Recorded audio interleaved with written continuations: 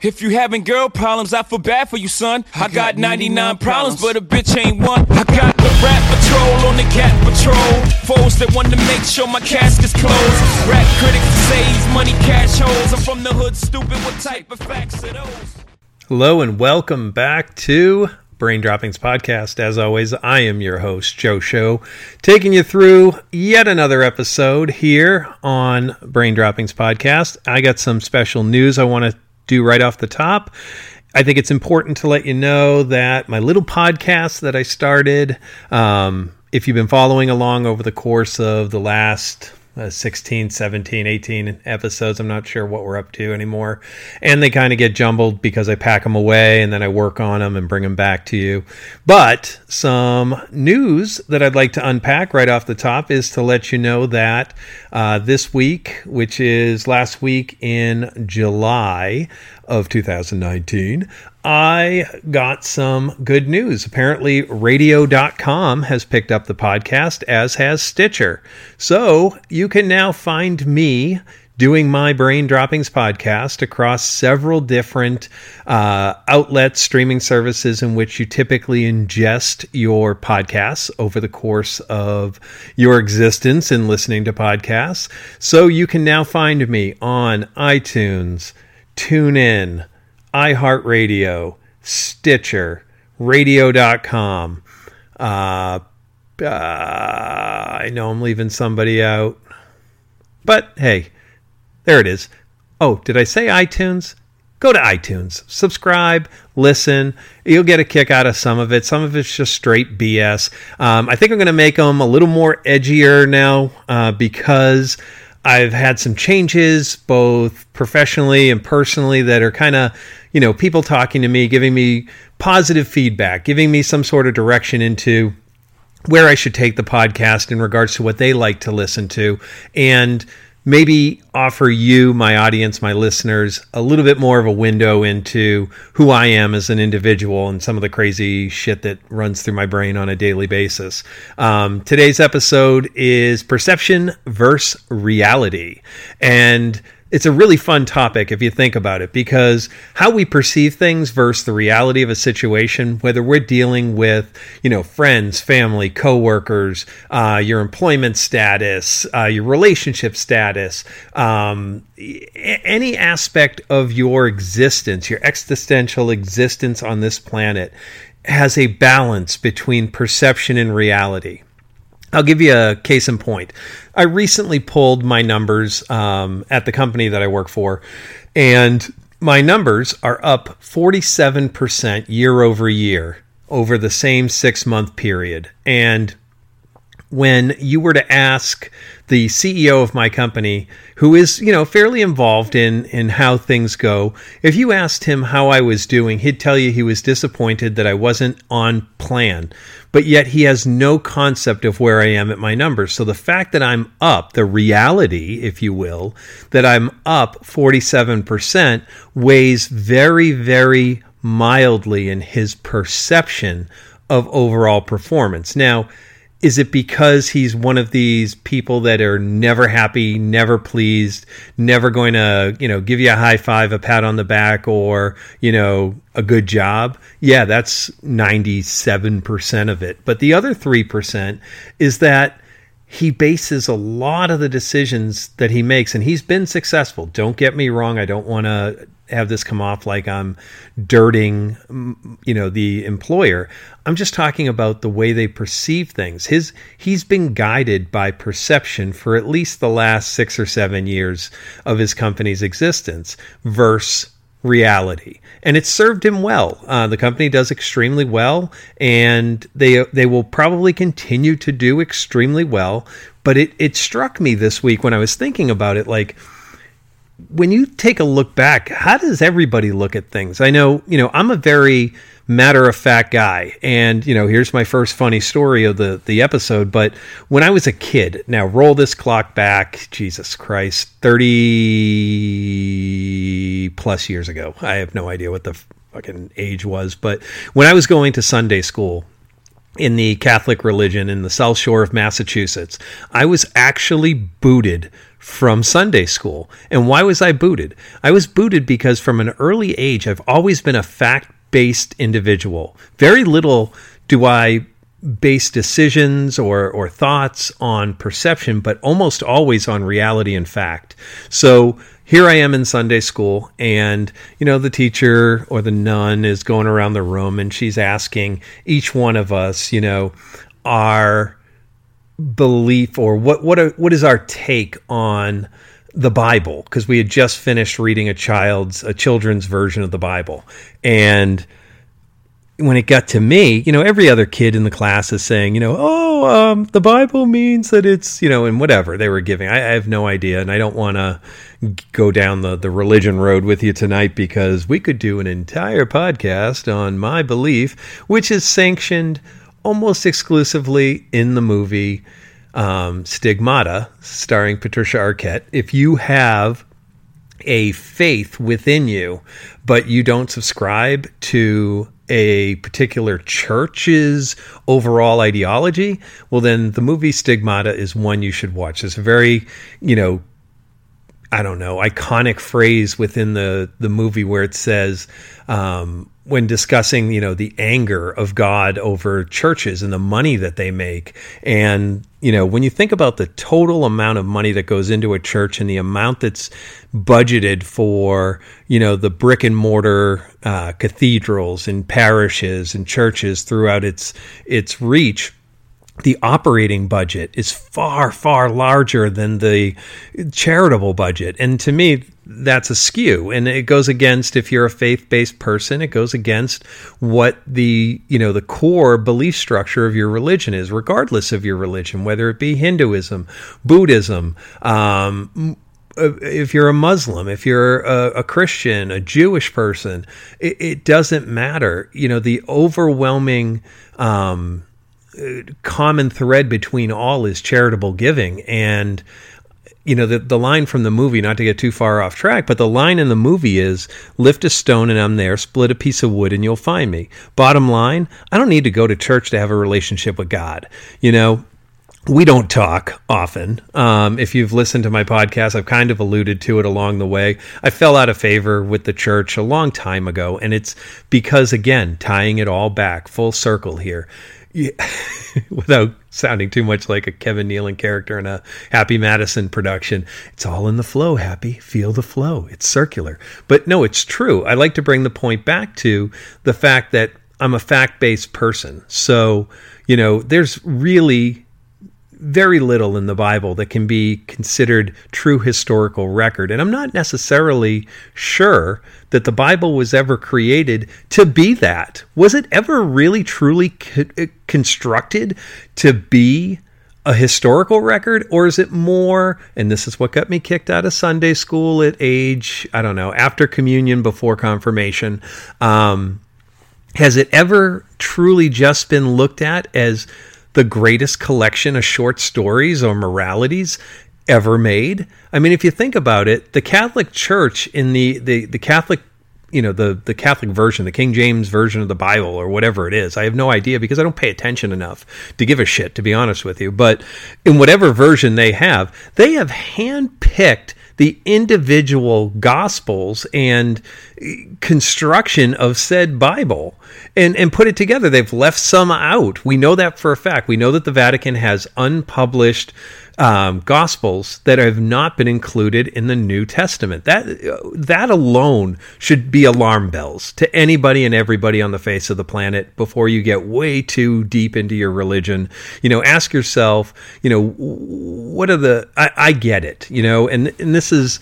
The point I'm getting at is the reason I was kicked out of Sunday school was because I had no faith, and religion as a whole, regardless of the said religion. And we named them all a couple minutes ago, but you have to have, or you must take a leap of faith. You have to have faith because you can't hold on to anything that's tangible. There's no tangibleness to it. So, That's a perception and a reality type of thing. I'm very reality based. If you tell me water's wet, I'm that son of a bitch that has to touch the water to ensure that I feel wetness. If you tell me it's raining outside, I have to look out the window. I just don't take people's word for it. I have to see things. And it's the same like when I'm assembling something. I'm very methodical. Some say you have an engineering disposition to your overall personality. Well, I don't give a fuck what you think I have. I have to know things. I have to see, feel, touch to understand. So I don't identify with people that live in the world of perception. I don't identify with people that go off of faith. Can we be friends? Well, sure, we can be friends. I'll have a beer with just about anybody. I don't really drink beer anymore, but I'll have give me a Jack Single Barrel on the rocks or do it neat. I don't care. I'll have one of those while you have a couple of beers, and we can be absolute friends, but don't expect me to just take your word for something because you said so. I mean, who died and fucking made you God? Why should I listen to you? I'm the keeper of my own thoughts, my own beliefs, and my own interests. So I'm not that interested. I just don't give a fuck what you think. And that's not a bad thing. And so much of where we are as a society right now is based on everybody just caring way too much, being way too sensitive, being way too involved in what's going to make the most people happy.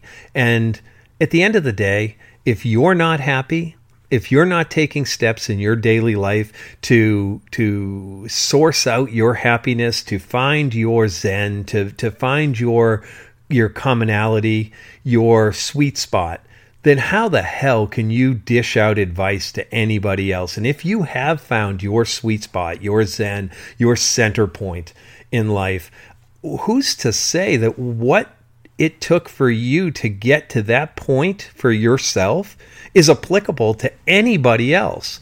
And, case in point, I have this...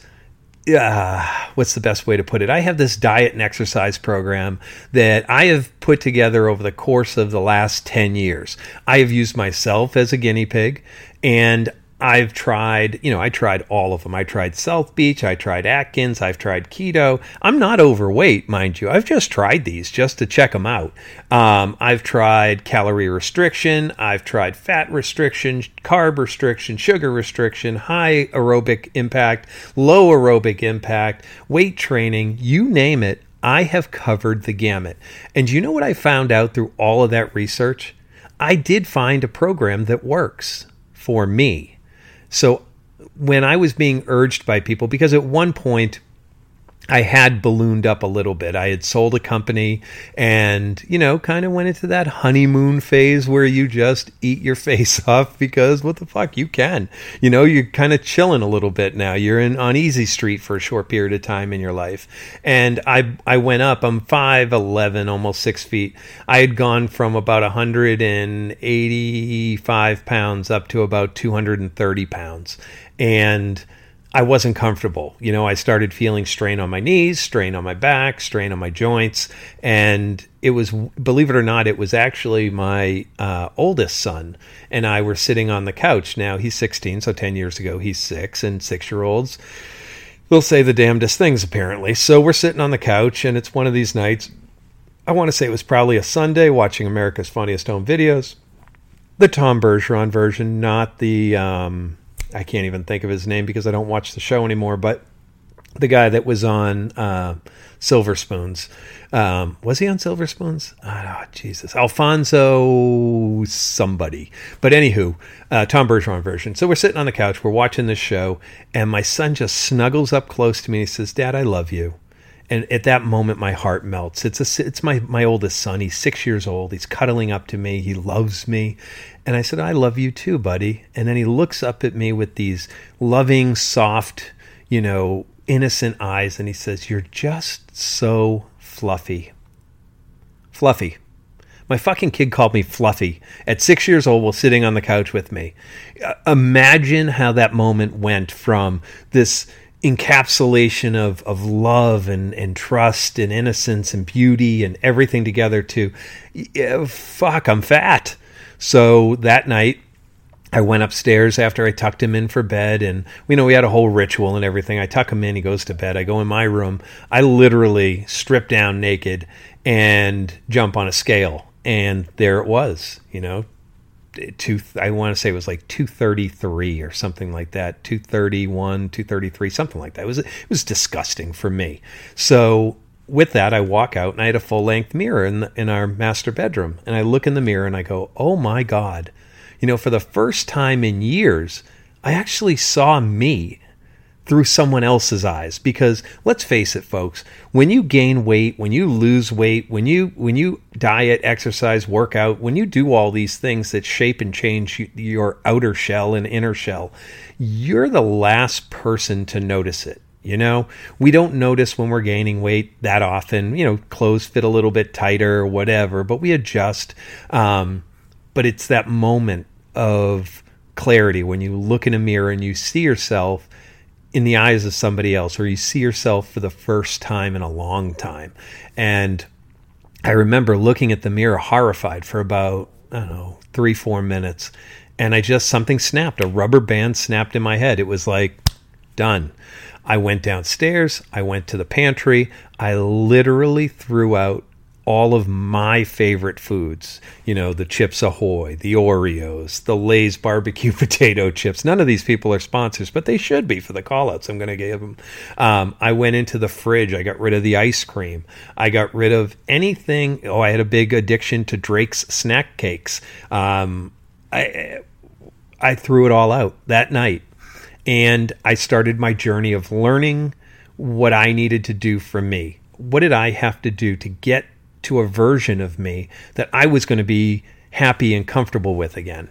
So I started looking online. I started trying different things out. I tried high protein, no fat, high protein, low fat, high protein, no sugar, Notice the common thread of high protein. Protein's always been a needle mover for me. The higher the protein content and the lower the other contents, the better the results for me. So I went through this, started running every single day. And it's funny, the very first day I went for a run, in my mind's eye, I was going to run a 5K because it's only 3.2 miles. I can do 5K. No big deal at all, right?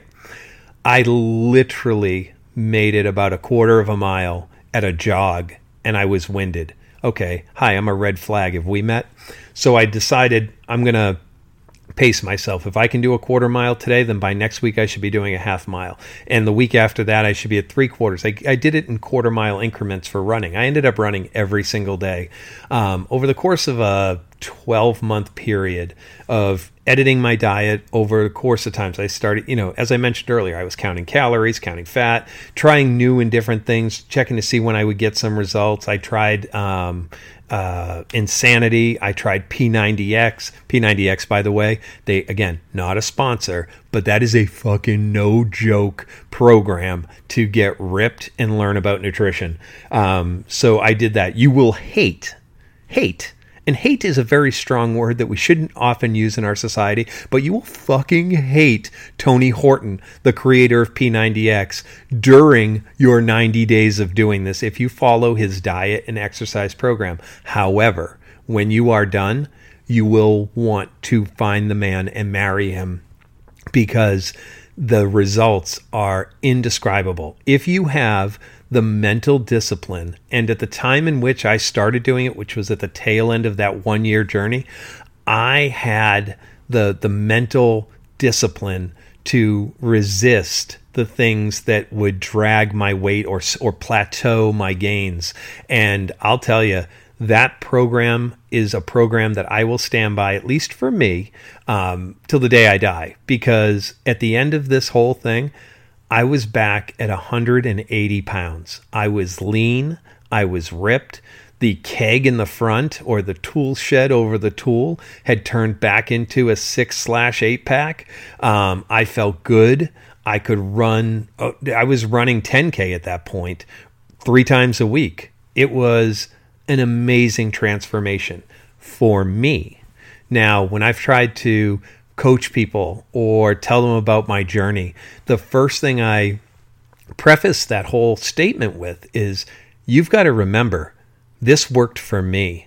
I got to the nano level of understanding my metabolism, the nano level of understanding my hydration needs, the nano level of understanding my exercise component and what exactly was needed, what was unneeded, what was erroneous, what was a necessity.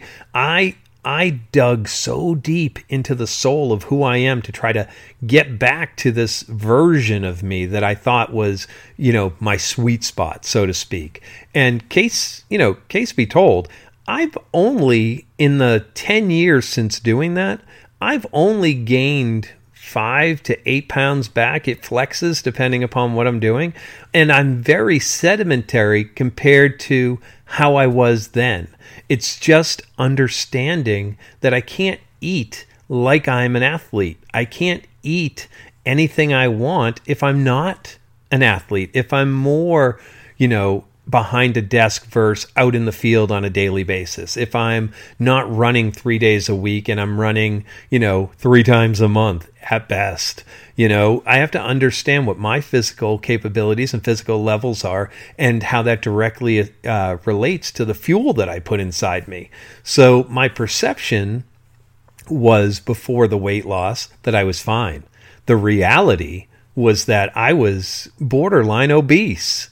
Here I was in my early 30s, and I was obese. I had a BMI way too high, and I needed to fix it. So I made my reality my own by doing the work, making the gains, showing the facts, and then proving them out to myself.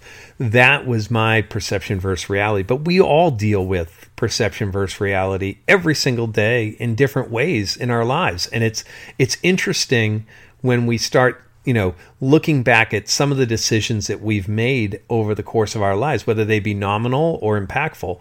Were they reality-based or were they perception-based? I mean, again, spinning the clock back, I can think about relationships that ended on perception versus reality.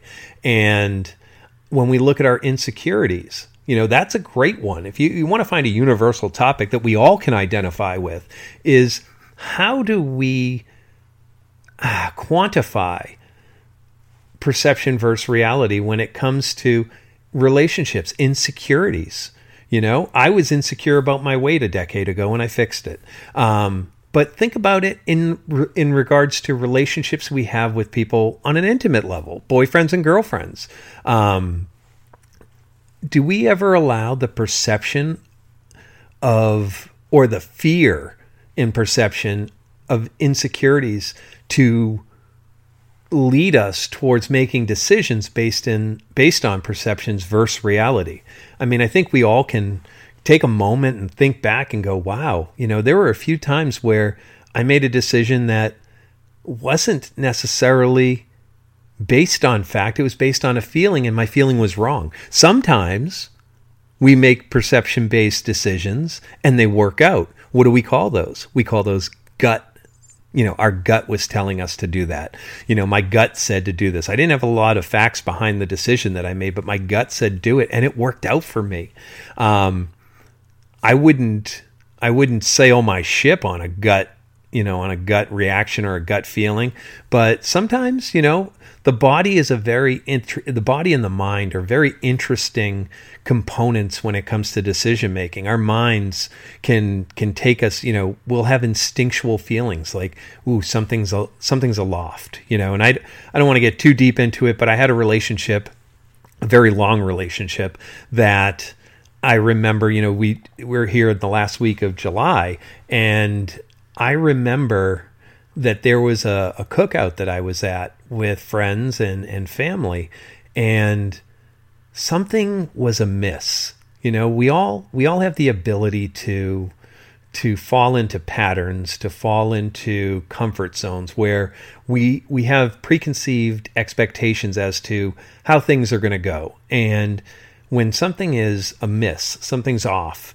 your gut, your brain, it starts getting a little leery of that, a little suspect of what's going on.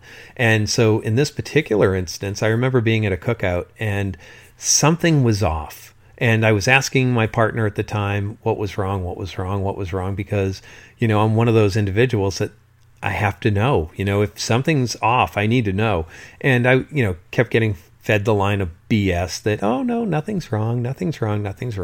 And then sure enough, within a week of that party, boom, relationship nuclear bomb gets dropped on me. And I realize, wow, my gut, my brain was dialed in, and sometimes it's because you've been with a person for a long time, or been at a job for a long time, or been, in a friendship for a long time, that you know when something's off.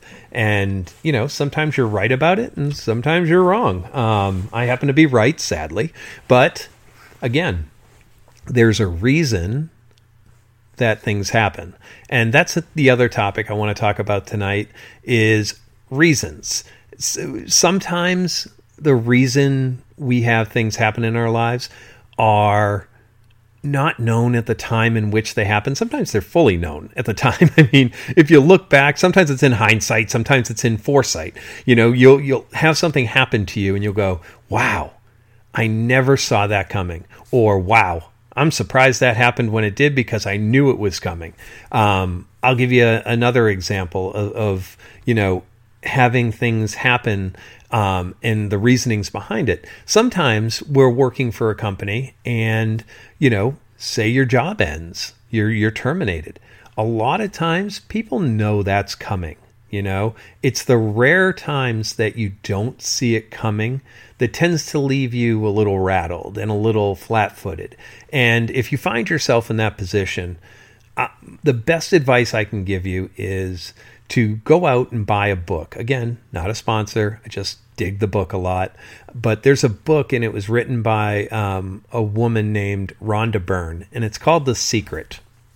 And if you know anything about it, they made a movie out of it. I would not watch the movie. It's a horrific 1-hour infomercial. It's not the type of book that could ever be translated into a movie for any type of effectiveness. However, the book, which is also available on another non-sponsor, which is audible.com, you can purchase the audiobook and she actually narrates her book, which is phenomenal. And it's also sold in hard copy and soft copy. I think there's been about my guess is they've sold 100 million copies or close to it. The whole antithesis of the book is it's the law of attraction in action. When we want things, we can make things happen for ourselves. And when things happen and we seek a reason behind it, it's best to always look forward and not look back. Because, a great analogy that they put in that book is, case in point, your windshield is infinitely larger than your rearview mirror in your car. And that's because you have a lot in front of you and you don't want to waste your time looking at what happened behind you.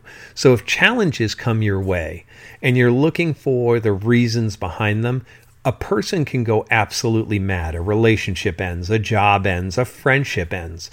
You can go absolutely unexpectedly. Let me preface that. These things all happen unexpectedly. A relationship ends, a job ends, a friendship ends unexpectedly. You can spend some time, especially if you're programmed similar to me where you need an understanding.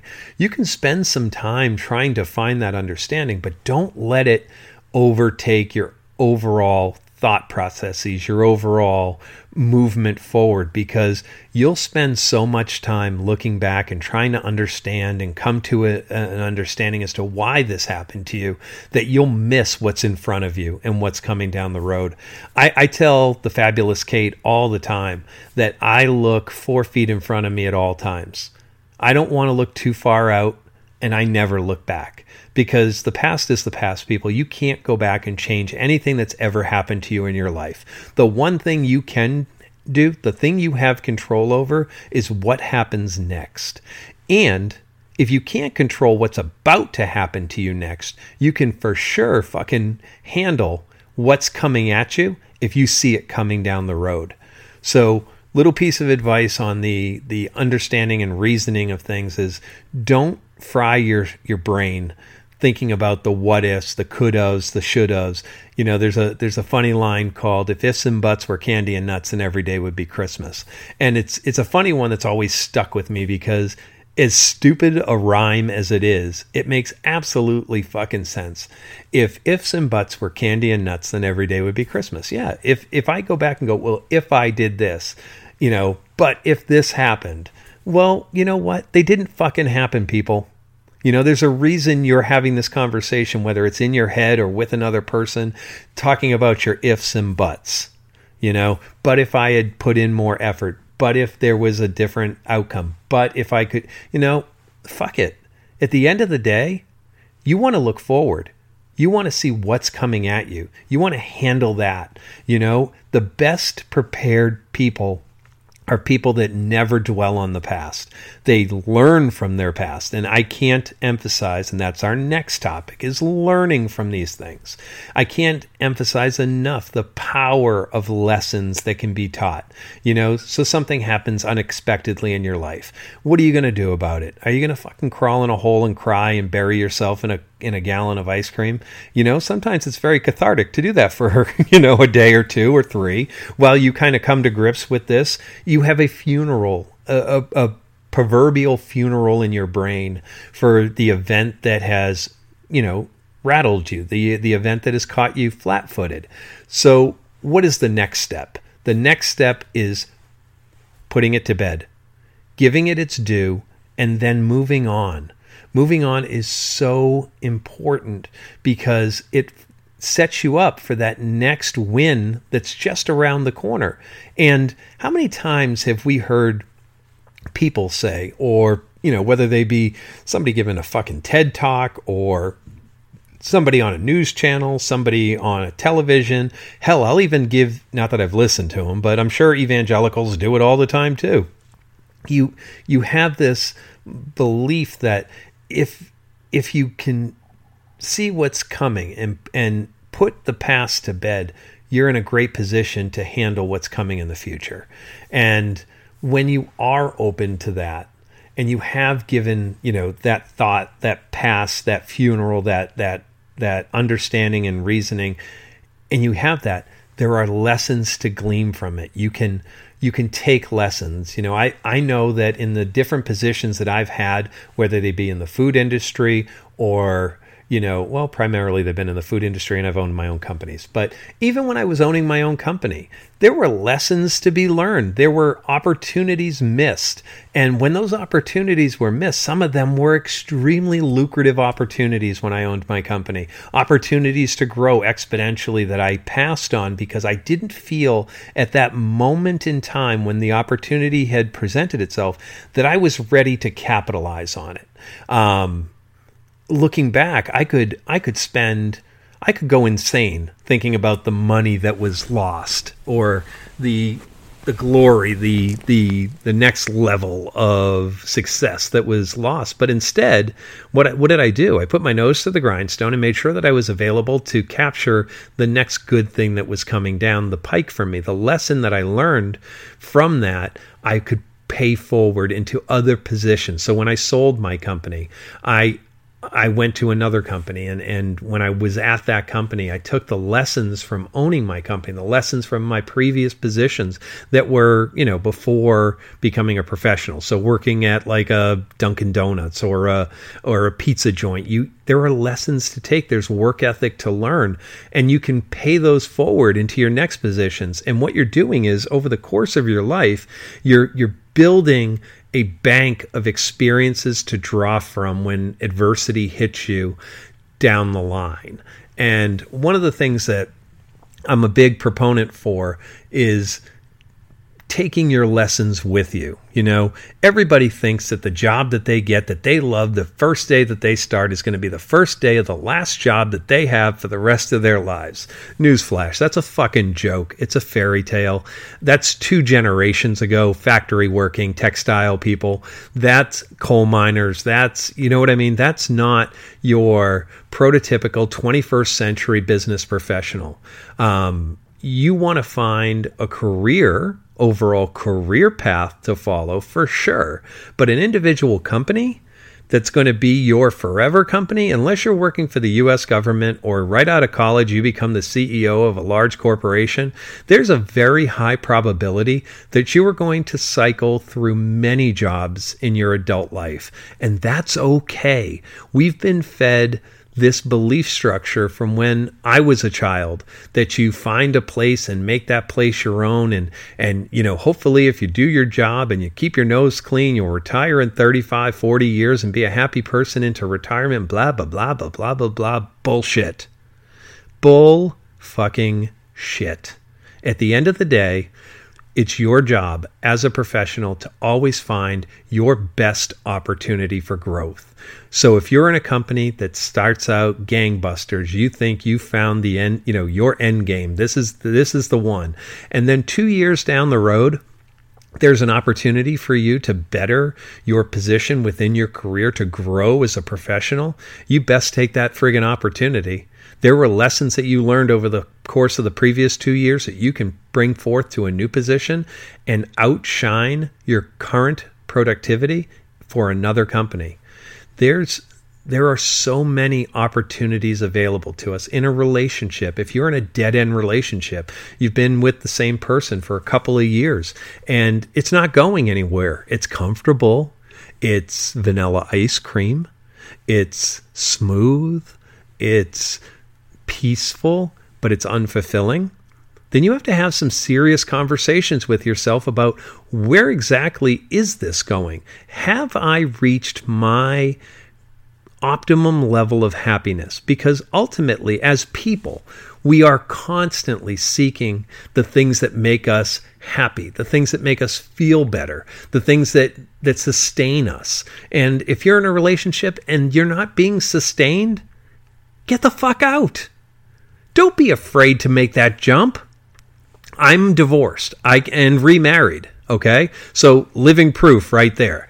I was in a marriage for 15 years. It was wonderful. It was horrible. It was everything in between, and that's okay. And when it ended, there was sadness, but in hindsight, I needed the experiences. I needed the lessons that were learned to bring forward to the next relationship that I was in. And that relationship was with the fabulous Kate. And I got married in November.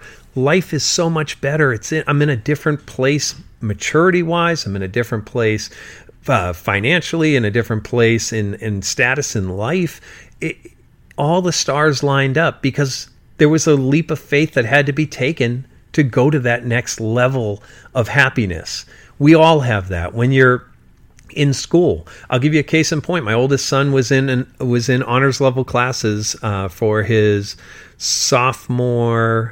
freshman and sophomore years of high school, and going into his junior year this year, they weren't. Was he passing? Sure, but they weren't fulfilling to him. He wasn't gaining what he needed from him. His path that he wants to pursue took a slight change from where it started in ninth grade, because who the fuck knows what they want to be when they grow up when they're in ninth grade? Hell, I know people in their 40s that don't know what they want to be when they grow up. So he decided to go down from honors level to A-level classes. And you know what? The level of happiness, the stress relief that I saw in my son from the day he made that decision, and he's made 2 major decisions like that so far in his young life. The stress relief was immense. He kind of opened up a little bit, came out of his shell. He took a leap. He took a risk. There's a risk, mind you, in dumping out of an honors level class into an A-level class, depending upon where your secondary education goals are. But for him, what was most important was his level of happiness. He knows that he can still go to a 4-year school with his eyes closed in A-level classes. It was, if you want to get into select elite 4-year schools, you're going to need the honors level classes. But as he kind of progresses through high school, he's realizing, I don't really need to go to an Ivy League school. I don't need to go to a Brown, to a Yale, to a Princeton, to a Harvard, to an MIT or a Caltech. That's not his trajectory. If it's yours, well, then stick with it, kitten. You're going to get there eventually. I alluded to it being his second. His first was a very, very awesome moment as a parent for me because it provided a teaching moment.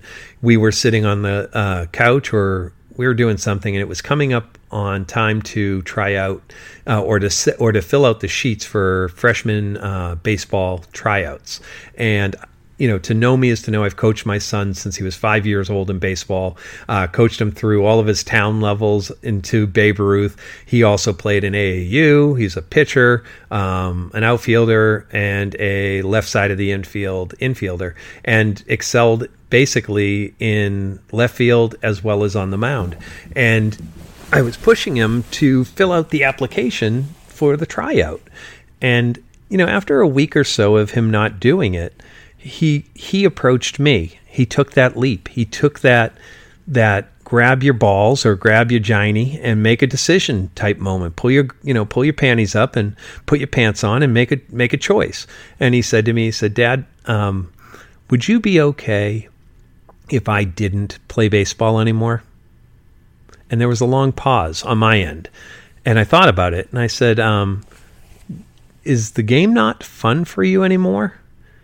And what broke my heart was he said, Dad, the game hasn't been fun for me for a couple of years, but I've been playing because I think you want me to play. And I said, okay, now I need you to sit down on the couch. We need to have a conversation.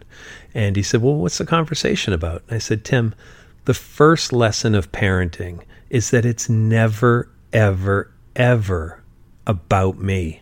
It's always, and always has been, always will be, from now until the dawn of time, it's about you. It's about your happiness, what you gain from it. I don't need you to play freshman baseball or high school baseball.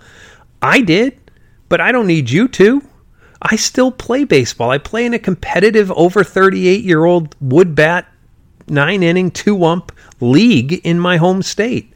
That's what I do. Do you know why? Because when I step on that fucking grass, I become a 12-year-old again, and I love, love, love baseball. But the key word there is I love it. If you don't love it, you don't have to play. Again, to watch that proverbial weight leave his shoulders was probably one of the proudest moments I've had to date as a parent, because I was able to enlighten him into the thought processes of a parent. And I'm sure, remember, I've coached for a long time. I know that there are parents out there that think that their child is the next Ezekiel Elliott on the gridiron, is the next, Lionel Messi of the pitch, the next Bryce Harper of the diamond. I know that the next Tom Brady of the NFL. I get it. But you ask yourself, are you doing it for you, or does your kid really, really, really want it? Because more often than not, the most aggressive parents in youth sports are those of the kids that are kind of what I call middlings. Not the best players, not the worst players. They're middlings. They're somewhere in the middle. They're good players. And I've seen many a kid drop baseball over my coaching career, not because he didn't like the game, but because the parents were too involved, too deep. The parents that are calling balls and strikes from the stands off the first base side because they somehow have a really good line of sight on their left-handed batter, or the guys on the right-handed, for a right-handed batter sitting on the third base side. I've witnessed it. I've watched it. It's horrific. And as a coach, we used to have a conversation with the parents before every season about, respecting the umpires. We don't have the best umpires in youth baseball, but they're doing their best. They're out there to officiate a game. And, it's my job as a coach to talk to the umpires in between innings, not during the course of play. There were a few horrific plays that I can think of that literally can close my eyes, smell the grass, and be right in the play that transpired and go, son of a bitch, what the fuck was he looking at? I'm standing over here and I saw that play. The guy was clearly out at first, or the guy was clearly out at second. But at the end of the day, I have to set an example. I have 15 kids on my team. If they see their coach being a total douchebag, what lesson am I teaching them? I'm teaching them to be a douchebag or to whine and cry if you don't get your way. There's a time and a place to have that discussion. And then I always address my team after the game. I'd circle in the book, the play, and when we'd have our post-game, rundown of the game, I'd say, hey, listen, guys, I want you to know, I saw that, and I talked to the ump in between the innings. This is what he or she saw that caused them to make that call on the field. Was it right? No, it was wrong. However, it's a judgment call. It was their call to make. Can you imagine if that transferred into life? If every move you made in your professional life or in a relationship was questioned? Oh my God, I'd lose my fucking mind. I really would. But so I guess that's all I got for tonight's episode. I'm at the 45-minute mark. We've covered perception versus reality. We've covered lessons. We've covered, the lessons are a big piece. You can dwell on things that go negative, but ideally, at the end of the day, take the lesson as a lesson learned. Stay on the positive vibe, because I can't emphasize it enough. The support of others. It's so easy to go negative. We can go ballistic when something goes wrong in our lives. We can lose our shit. And I'm no fucking saint. We all have moments where we get fired up. And you want to you're out for blood. And it's taking a couple of minutes. However you do it. I have an app on my Apple Watch that oddly seems to know when it's time for JoJo to take a breath. And the Breathe app will come up and say, it's a 1-minute app and it's a breathing exercise. I do it, and oddly, I can't explain it. It calms me down. Maybe yoga is your thing. Baseball for me on the weekends is a great stress reliever during the spring and summer.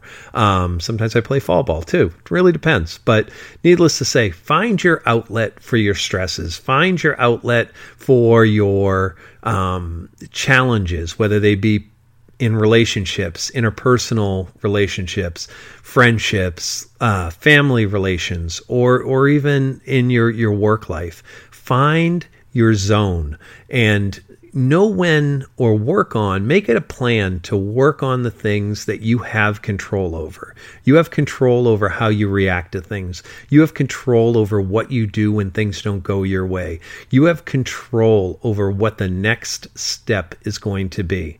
You may not have control over the incident.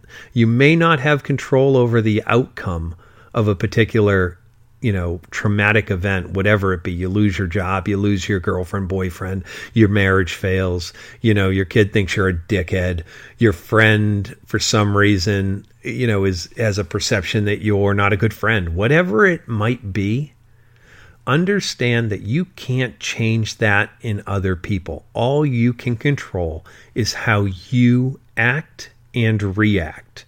That's important. It's something, this whole fucking episode has been one giant PSA or one fucking one to grow on. But at the end of the day, it's true. And you can't put a value on it. It's invaluable. It is one of those precious things in life that, like weight loss, like dealing with people in your relations, it takes time, it takes effort, it takes trial and error.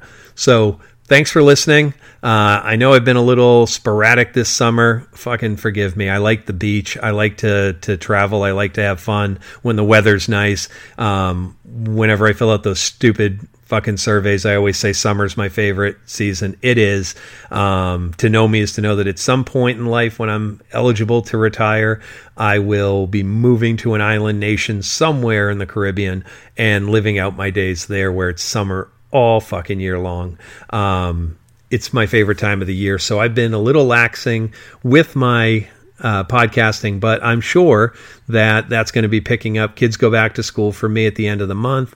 One of those things, hey, the content I provide is fucking strong every time I provide it. So keep listening, hit subscribe. Again, check me out on iTunes, TuneIn, iHeart, Spotify, Stitcher, radio.com, and wherever the fuck else I end up. I'm really enjoying this ride. I'm getting a lot of feedback. I implore you, please keep emailing me at braindroppingspod@gmail.com.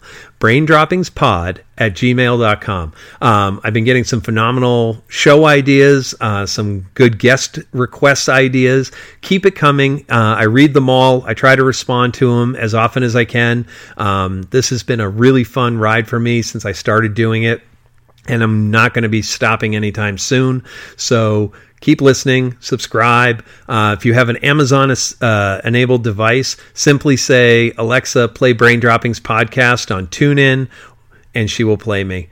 Till the next episode, take care, be kind, and don't forget that it's not a bad thing to occasionally do something for the person in the drive-thru behind you. I try to do it once a week. I implore you, give it a shot. You'll feel good. And even if you don't, one day, karma will find you, and it'll do it for you.